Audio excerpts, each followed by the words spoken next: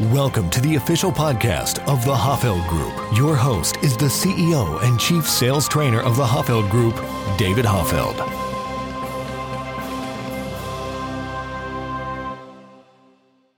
Welcome to the Science of Selling, the place where you get actionable sales insights that are backed by hard science. I'm your host, David Hoffeld, and we are going to pick up our conversation today with where we left off on the last episode of this podcast. As you will recall, last episode, we talked about the two roots of influence, peripheral and central, and they are how influence occurs. Now we're going to dive deeper into that first of the two roots, and I'm going to go and focus specifically on this, the peripheral root of influence. What is it again? As a quick reminder, peripheral root is what is peripheral to the message. It is what shapes perception of what we share. It's what causes people to view you and your company as trustworthy or not so much. It's how rapport is built. Now, next episode, we're going to talk about the second root of influence, that central root, which is the message. It's what buyers have to commit to for them to say yes to your product or service. And as we talked about last time, as a quick reminder, both of these roots of influence are essential. So if we're only using one, as I mentioned, it is like flying an airplane with just one wing. Bad things happen when that happens. So, of course, we don't want to do that. And we don't want to use just one root of influence, the central or the peripheral. We want to use both because that is the goal of our sales process. As we talked about last time, again, what are we trying to do when we sell? We're trying to get our potential clients to commit to that central root of influence. And we use the peripheral root of influence to guide them in perceiving what we're sharing in the most effective way for them and us. So that's what we're trying to accomplish. This is why relationship selling, even consultative selling, which is making a comeback right now, where people say, listen, people should be choosing you solely because of how you engage them, not because of your product or service. Well, what is that doing? If you recall from last episode, that's engaging them only the peripheral root of influence. And in our real world, we want to use both. So yes, you want to be engaging them and understanding what matters most to them and positioning yourself as an expert and providing high levels of value. Absolutely, you want to do that. But that's that peripheral root of influence. That matters, but it's not all that matters. Oftentimes in selling, unlike almost any other profession, I think we go to the extreme where we focus on one thing, like rapport building, which matters, peripheral root of influence, but we say, okay, that's all that matters. That's what I'm going to focus on. Well, hold on now, slugger, right? That's like a doctor saying, hey, your arms are important, so I'm only going to focus on them when I examine you and ignore every other part of your body. But that's crazy.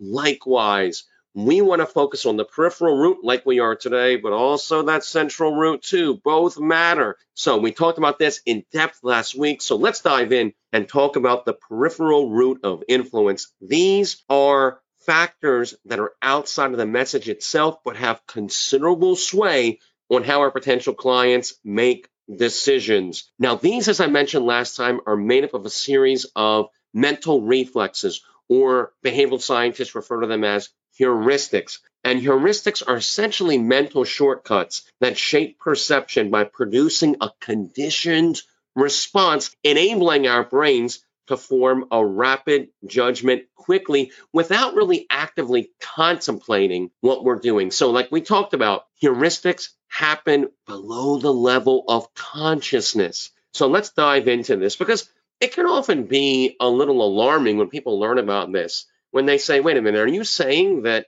a lot of my decision making happens below my conscious awareness?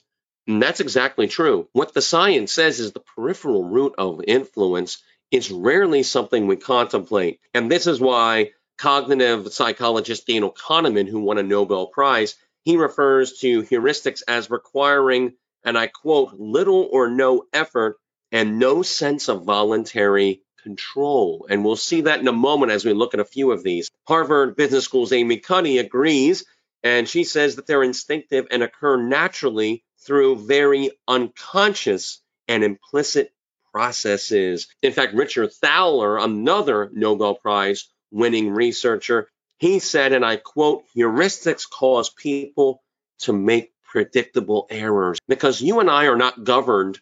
Our perceptions are not governed by pure logic. What are they governed by? Heuristics.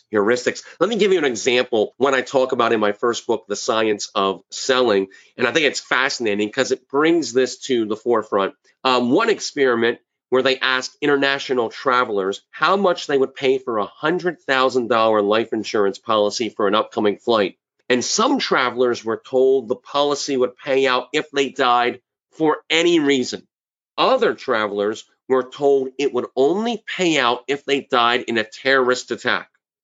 Now, shockingly, people were willing to pay more for the policy that only paid out if they died in a terrorist attack than the one that would pay out for any reason. Now, the reason that is the case is in this situation, the fear people associated with a terrorist attack provoked such a strong emotional response that it caused them to assign more value to the policy that directly addressed this threat. Now, this doesn't make any sense, right? Obviously, you would think, well, wouldn't we be willing to pay more for a policy that paid out for any reason than one that only paid out for a terrorist attack?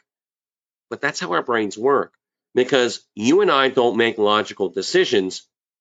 We make ones via the heuristics we're using to view the decision. And that's what makes them so powerful, because they're not logical, but they are predictable. And these are essentially the rules of influence. So there is many that we could talk about. We're going to go through a couple real quickly, and I'm going to highlight some. So this will be in rapid fire. What is one powerful heuristic? This is one that I talk about in both of my books, The Science of Selling and Sell More with Science.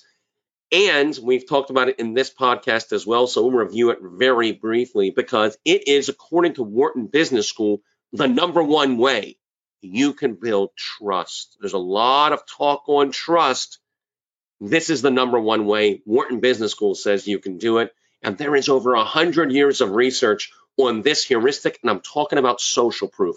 What is social proof? Social proof connects the persuasiveness of an idea with how other people are responding to it. It's why we all are drawn to businesses with a lot of satisfied customers, because we say, well, if a lot of people are getting a positive outcome from this product or service, or after working with this business or salesperson, it must be good. Social proof is incredibly powerful. Let me share with you a study that is revolutionary when it comes to social proof, but isn't talked about that much anymore because it happened in the 1950s from a famous researcher named Solomon Asch. Here's what he did. It's called the line study. This study consisted of groups of 7 to 9 people being shown one straight line and then 3 additional lines that varied in size. And the participants were asked a simple question. They said, which of the 3 lines that they were shown was most similar in size to the first line? Unless people weren't paying attention, there was pretty much everyone got this right. It was a very simple exercise. However, here's the twist in this study and why I bring it up.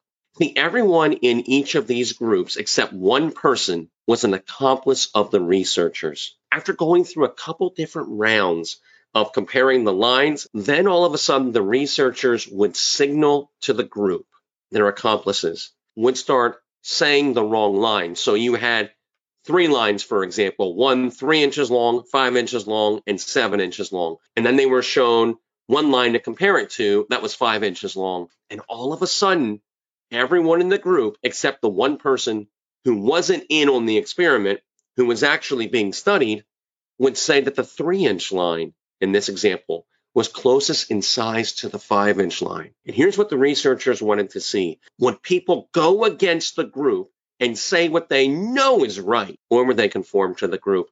Here's what is fascinating. 75% of the people in this study conform to the group. In other words, they would say the 3-inch line is closest in size to the 5-inch one, even though there was a 5-inch line in the choice set.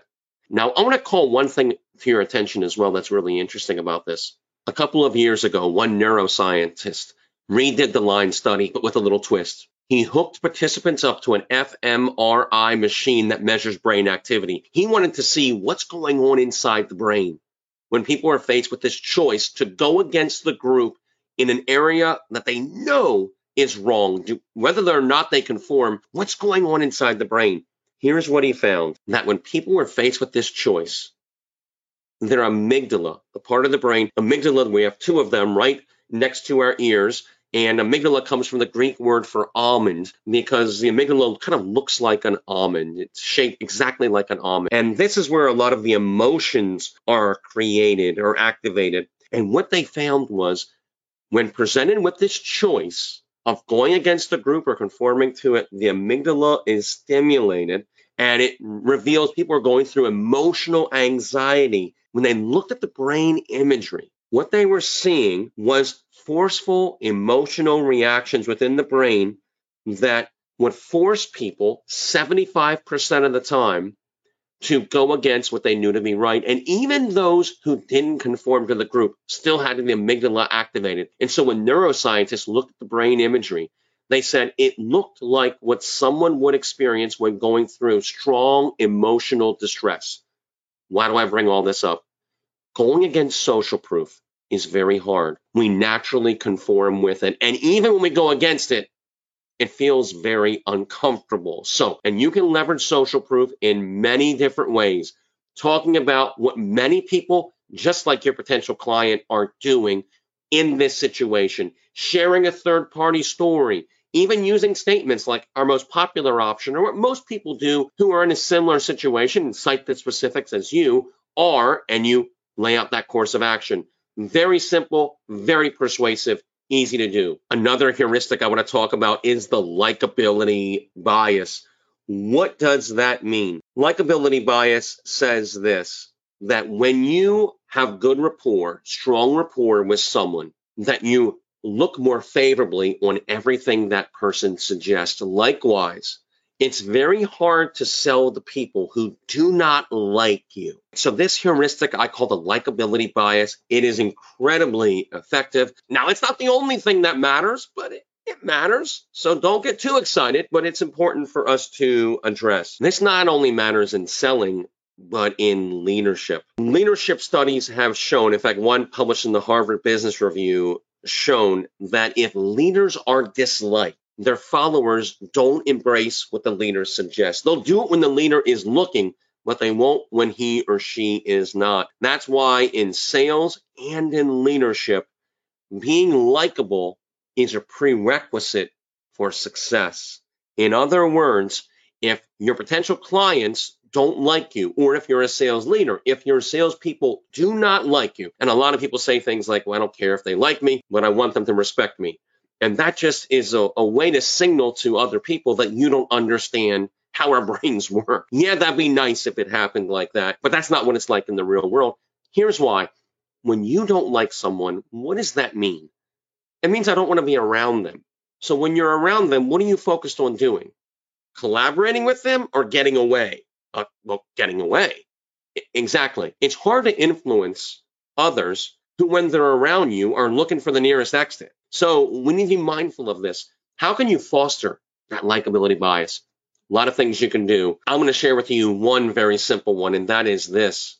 The best way to cause people to like you is to show them that you genuinely like them. How do you do this? Look for something you appreciate about the person. Now, sometimes this can be tough. Other times, it's incredibly easy. But you want to look for something that you genuinely appreciate about that person and focus on that. Why? Why does that matter?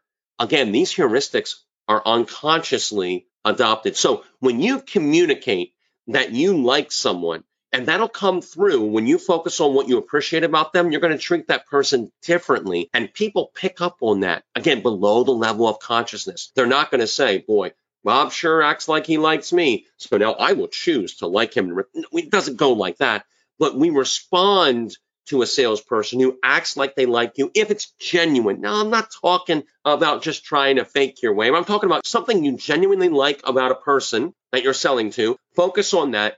It'll change how you treat them. Something very simple. There's a lot more things you can do. I've written about rapport extensively, and we've had other podcasts on it, so I won't go any more into that, but that likability bias also matters. Let's talk about another heuristic. This is a big one. If I could go back in time and talk to my younger self when I first got started into selling, this would be one of probably the main heuristic I would teach myself if I could only pick one. And it's the heuristic known as reactance. What is reactance? It's the feelings of psychological arousal when we perceive that another person is hindering our ability to freely choose. Because good decision or bad decision, all of us want it to be our decision. And oftentimes when you try to create urgency, when you're passionately presenting what is in the best interest of your potential clients, people will often feel reactance from that. So what do? If you want to create urgency, if you want to sell effectively, sometimes through no fault of your own, you can trigger reactance. Let me give you one quick thing you can do, and that is just let people know after you've created a strong business case for what you're advocating for, that it's entirely up to them. And you can say things after you present a choice. Of course, it's totally up to you. So you can strongly present a choice, but then at the end, reduce reactance. Here's what that does. Does it lessen urgency? No. There's oftentimes a misunderstanding of what reactance is and what urgency is. Now, most people don't even know what reactance is because unless you read the science or have read one of my books or are listening right now, you probably haven't heard of this because you have to go to the science to get it. But what reactance and urgency are two different things. Reactance is the feelings of psychological pressure from another person. It's you pressuring me to do something. Business case you make is why it's in your client's best interest, is independent of you. So even if you got hit by a bus, God forbid, and another salesperson came and took your place, that business case would still be there. Reactance kills influence. It's when people feel that you are pressuring to do something and they instinctively push back. So all you need to do is oftentimes when you recommend a course of action or you're creating urgency, be very mindful of making sure you're also reducing reactance. Urgency and reactance are two different things. What you do is let people know it's completely up to you. It's entirely your decision. Or, what do you think? I really value your input. And again, this is totally your decision. Saying things like that are all you need to do. Let's go through a couple more real quickly. Another one I want to share with you. Powerful heuristic, the primacy effect. Ooh, this is a big, big deal, especially in selling. The primacy effect is the brain's tendency to be more influenced by what is presented first than by what is presented later. Now, what does the primacy effect do? It creates a confirmation bias, and that affects one's perception of another competing solution to yours. So especially if you're presenting close to a competitor, let's say you're working with a potential client and they're narrowing it down to two options and it's you and someone else. If possible, if they're presenting close to one another, you want to go first. So if they're talking to you today and your competitor tomorrow, I want to definitely be in the today option. If given the choice, can I get in front? Why? Because I'm going to create confirmation biases. I can do things like with the inoculation theory, which is another way to inoculate people from a competitive message, which I talk about in the science of selling, and I think I've mentioned on this podcast as well. But I can do things to create biases that are going to put my competitor at a disadvantage. I can leverage these heuristics in my favor. So the primacy effect is a big, big deal. This is also why first impressions are so hard to shake. If you have someone who you meet with him or her and you just get a negative first impression of that person, they have to do a lot to overcome that. Now, can it be overcome? Well, it depends how bad it was, but maybe, but it's going to take a lot of work. That first impression, which is formed very quickly, matters a lot. Likewise, if someone has an amazing first impression with you, they have to do quite a bit to ruin it. That first impression lingers because of why? The primacy effect. All right. We have to talk about other things like reciprocity or single option aversion or asymmetric dominance effect. But what I want to give you is just a couple of these heuristics, right? There is a lot more throughout our training and in my books. This is the peripheral root of influence. And what does this do? It shapes perception. It is incredibly powerful. So for more information on how to leverage these heuristics really well in really practical ways, I'm going to refer you to chapter 5 of my newest book, Sell More with Science. I deal with reframing, and what I do is I take 5 powerful heuristics, some we've talked about today, most we have not, and I show you how to reframe any sales situation with these powerful heuristics, getting into loss aversion or contrast or beliefs. It's really, really powerful. So check that out. But what I hope you walk away with today is an understanding of the peripheral root of influence and asking yourself, okay, how am I leveraging this? Of the heuristics that I've shared today, are you intentionally leveraging them? And I want you to start thinking about how you influence people in light of the peripheral root of influence using these heuristics. They are incredibly powerful. And when you use them, it predictably will increase your influence and will help you earn the sale. Next time, we are going to continue this conversation. And in the next episode of this podcast, we are going to talk about the central root of influence. That is where lasting loyalty is created. And that is the message. And I'm going to walk you through exactly how to present it and how to get commitments to that message. But for now, what are you waiting for? Start using these heuristics, leverage that peripheral root. So get out there now and go sell something. I'll see you next time.